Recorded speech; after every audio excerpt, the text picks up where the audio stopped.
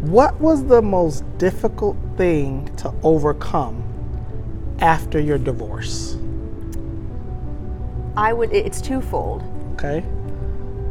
The fear that I'm going to ruin my daughter, that she will be broken. As a product and child of divorce, I recognize how difficult it was for me as a child, being the eldest of four and seeing my parents like that.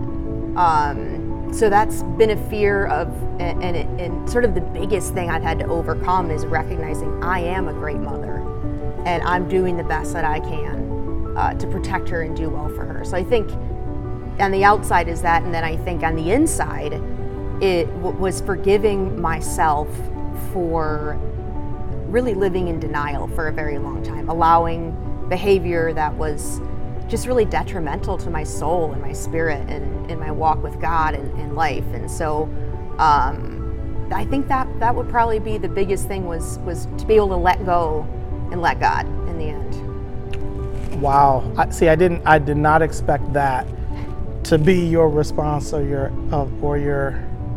answer. Wow.